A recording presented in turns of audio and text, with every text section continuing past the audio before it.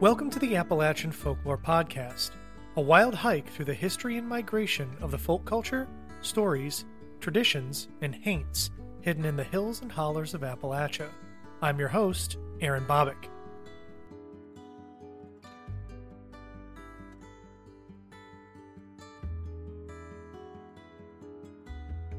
Hey folks, welcome to a special bonus storytelling episode. I woke up this morning and kind of felt like I needed to do something creative because the boring monotony of job searching is starting to get to me, and I just kind of needed a creative outlet. So I'm telling two tales today from Carl Sandburg's Rutabaga Pigeons, which is a wonderful collection of nonsensical stories that I first heard about from Dan Scholes over at the Folktale Project. They are incredibly hard to tell when you're going into a cold reading for the first time, but absolutely wonderful to listen to. And Dan Scholes does a wonderful job telling Carl Sandburg's Rutabaga Pigeons and Rutabaga Stories, the two collections of Carl Sandburg. Like I said, they're completely nonsensical. The names are funny. The situations don't make any sense. They're just enjoyable to tell, enjoyable to listen to, and I hope you guys enjoy them. So here we go. This is two stories about four boys who had different dreams. How Googler and Gaggler, the two Christmas babies, came home with monkey wrenches. Two babies came one night in snowstorm weather, came to a tar paper shack on a cinder patch next the railroad yards on the edge of the village of Liver and Onions. The family doctor came that night, came with a bird of a Spitz car throwing a big spotlight of a headlight through the snow of the snowstorm on the prairie. "Twins," the doctor said. "Twins," said the father and mother. And the wind, as it shook the tar paper shack and shook the doors and the padlocks on the doors of the tar paper shack, the wind seemed to be howling softly. "Twins, twins." 6 days and Christmas Eve came. The mother of the twins lit 2 candles, 2 little 2-for-a-nickel candles in each little window, and the mother handed the father the twins and said, "Here are your Christmas presents." The father took the 2 baby boys and laughed. Twice times twice is twice. The 2 little 2-for-a-nickel candles sputtered in each little window that Christmas Eve, and at last sputtered and went out, leaving the prairies dark and lonesome. The father and the mother of the twins sat by the window, each one holding a baby. Every once in a while they changed babies so as to hold a different twin, and every time they changed they laughed at each other. Twice times twice is twice. One baby was called Googler, the other Gaggler. The 2 boys grew up and hair came on their bald red heads. Their ears, wet behind, got dry.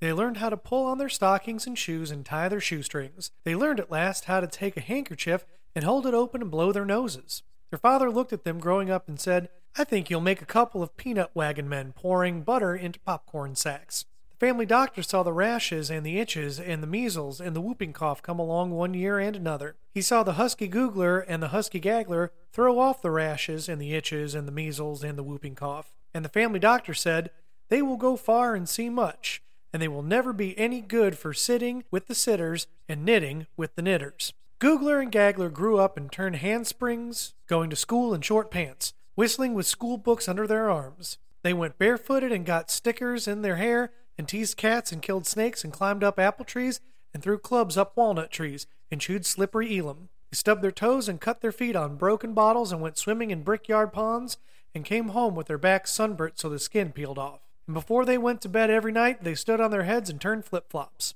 One morning early in the spring, the young frogs were shooting silver spears of little new songs up into the sky. Strips of fresh young grass were beginning to flick the hills and spot the prairie with flicks and spots of new green. On that morning, Googler and Gaggler went to school with fun and danger and dreams in their eyes. They came home that day and told their mother, "There is a war between the pen wipers and the pencil sharpeners. Millions of pen wipers and millions of pencil sharpeners are marching against each other, marching and singing, hayfoot, strawfoot, belly full of bean soup. The pen wipers and the pencil sharpeners, millions and millions, are marching with drums, drumming, ta-rum, ta-rum, ta-rum, turn, turn." The pen wipers say, "No matter how many million ink spots it costs, and no matter how many million pencil sharpeners we kill, we are going to kill and kill till the last of the pencil sharpeners is killed." The pencil sharpeners say, "No matter how many million shavings it costs, no matter how many million pen wipers we kill, we are going to kill and kill till the last of the pen wipers is killed." The mother of Googler and Gaggler listened, her hands folded, her thumbs under her chin, her eyes watching the fun and the danger and the dreams in the eyes of the 2 boys. She said, "Me, oh my, But those pen wipers and pencil sharpeners hate each other, and she turned her eyes toward the flicks of spots of new green grass coming on the hills and the prairie, and she let her ears listen to the young frogs shooting silver spears of little songs up into the sky that day. And she told her 2 boys, "Pick up your feet now and run. Go to the grass, go to the new green grass. Go to the young frogs and ask them why they are shooting songs up into the sky this early spring day. Pick up your feet now and run." At last, Googler and Gaggler were big boys, big enough to pick the stickers out of each other's hair, big enough to pick up their feet and run away from anybody who chased them. One night, they turned flip-flops and handsprings and climbed up top on a peanut wagon where a man was pouring hot butter into popcorn sacks. They went to sleep on top of the wagon. Googler dreamed of teasing cats, killing snakes, climbing apple trees, and stealing apples. Gaggler dreamed of swimming in brickyard ponds and coming home with his back sunburnt so that the skin peeled off. They woke up with heavy gunny sacks in their arms. They climbed off the wagon and started home to their father and mother, lugging the heavy gunny sacks on their backs. And they told their father and mother, "We ran away to the Thimble County, where the people wear thimble hats, where the women wash dishes in thimble dishpans, where the men go to work with thimble shovels. We saw a war, the left-handed people against the right-handed, and the smokestacks did all the fighting. They all had monkey wrenches, and they tried to wrench each other to pieces.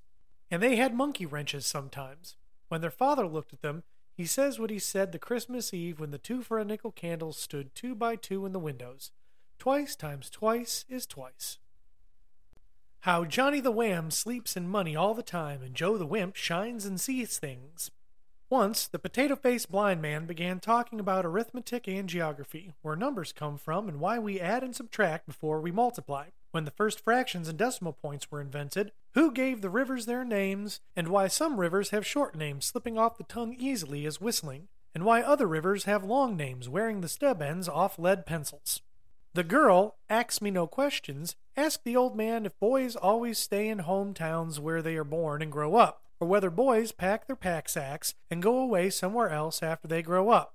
This question started the old man telling about Johnny the Wham and Joe the Wimp and things he remembered about them. Johnny the Wham and Joe the Wimp are 2 boys who used to live here in the village of Liver and Onions before they went away.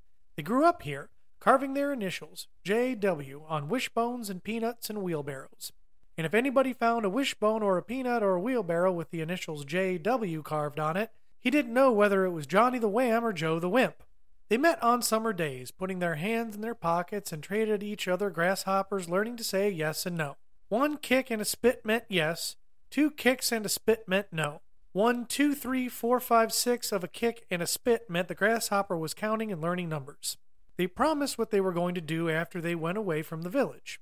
Johnny the Wham said, "I am going to sleep in money up to my knees with $1,000 bills all over me for a blanket."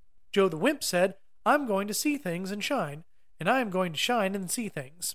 They went away. They did what they said. They went up into the grasshopper county near the village of Eggs Over, where the grasshoppers were eating the corn in the fields without counting how much. They stayed in those fields till the grasshoppers learned to say yes and no and learned to count. 1 kick and a spit meant yes. 2 kicks and a spit meant no. 1, 2, 3, 4, 5, 6 meant the grasshoppers were counting and learning numbers. The grasshoppers, after that, were counting how many and how much.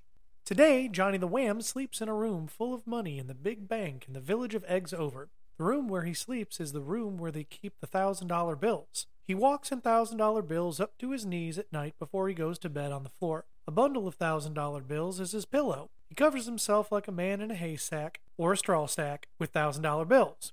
The paper money is piled all around him in armfuls and sticks up and stands out around him the same as hay or straw. And Lizzie Lazarus, who talked with him in the village of Eggs Over last week, says Johnny the Wham told her, "There is music in $1,000 bills. Before I go to sleep at night and when I wake up in the morning, I listen to their music. They whisper and cry, they sing little oh me, oh my songs as they wriggle and rustle next to each other. A few with dirty faces, with torn ears, with patches and fingers and thumbprints on their faces. They cry and whisper so it hurts to hear them, and often they shake all over, laughing. I heard one dirty $1,000 bill say to another spotted with patches and thumbprints, 'They kiss us welcome when we come.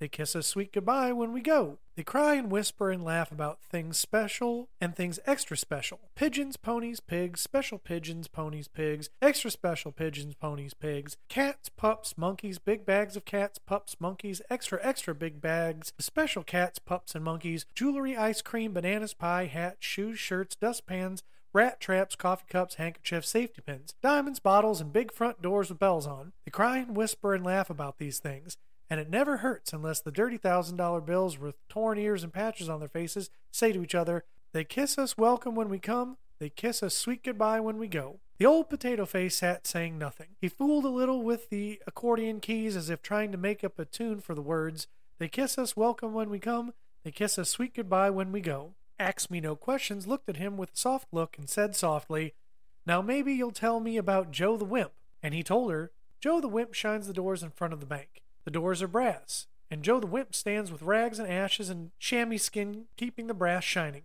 The brass shines slick and shows everyone on the street like a looking glass." He told Lizzie Lazarus last week, "If pigeons, ponies, pigs come past, or cats, pups, monkeys, or jewelry, ice cream, bananas, pie, hats, shoes, shirts, dustpans, rat traps, coffee cups, handkerchiefs, safety pins, or diamonds, bottles, and big front doors with bells on, Joe the Wimp sees them in the brass. I rub on the brass doors, and things begin to jump into my hands out of the shine of the brass. Faces, chimneys, elephants, yellow hummingbirds, and blue cornflowers. Well, I have seen grasshoppers sleeping 2 by 2 and 2 by 2. They all come to the shine of the brass on the doors when I ask them to. If you shine brass hard, and wish as hard as the brass wishes, and keep on shining and wishing, then always things come jumping into your hands out of the shine of the brass." "So you see," said the potato-faced blind man to Ask Me No Questions, "sometimes the promises boys make when they go away come true afterward. They got what they asked for. Now will they keep it or leave it?" said Ask Me. "Only the grasshoppers can answer that," was the reply of the old man. "Grasshoppers are older. They know more about jumps. And especially grasshoppers that say yes and no and count 1, 2, 3, 4, 5, 6. And he sat saying nothing, fooling with the accordion keys as if trying to make up a tune for the words, "They kiss us welcome when we come, they kiss us sweet goodbye when we go." And there you have it. That was 2 stories about 4 boys who had different dreams. How Googler and Gagler, the 2 Christmas babies, came home with monkey wrenches, and how Johnny the Wham sleeps in money all the time and Joe the Wimp shines and sees things. From Carl Sandburg's Rutabaga Pigeons. I appreciate y'all indulging my boredom this week, and if you feel like reaching out to me, you can find me on social media, @folklorepod. You can email me at appfolklorepod@gmail.com and support me on Ko-Fi, ko-fi.com/appfolklorepod, where I would be eternally grateful for your support. I really do appreciate the folks who have chipped in their hard-earned cash over there. That's been making me happy during this monotony of job searching, as I said. There will be a new main episode of Stories from the Cabin on the 15th, and until then, y'all be good. Thanks for spending your time with me here at the Appalachian Folklore Podcast. If you'd be so kind as to rate and review this show on whatever platform you use, I'd be much obliged, as it helps spread the word. You can email me at appfolklorepod@gmail.com and visit my website, shows.acast.com/AFP. You can find me at appfolklorepod on Instagram, Twitter, and Facebook. You can also find me on Mastodon at appfolklorepod at thefolklore.cafe. Thanks to Jonathan Ochoa for the AFP cover art. You can find his work on Instagram at Inkwell Graphic Design. Thanks again for listening.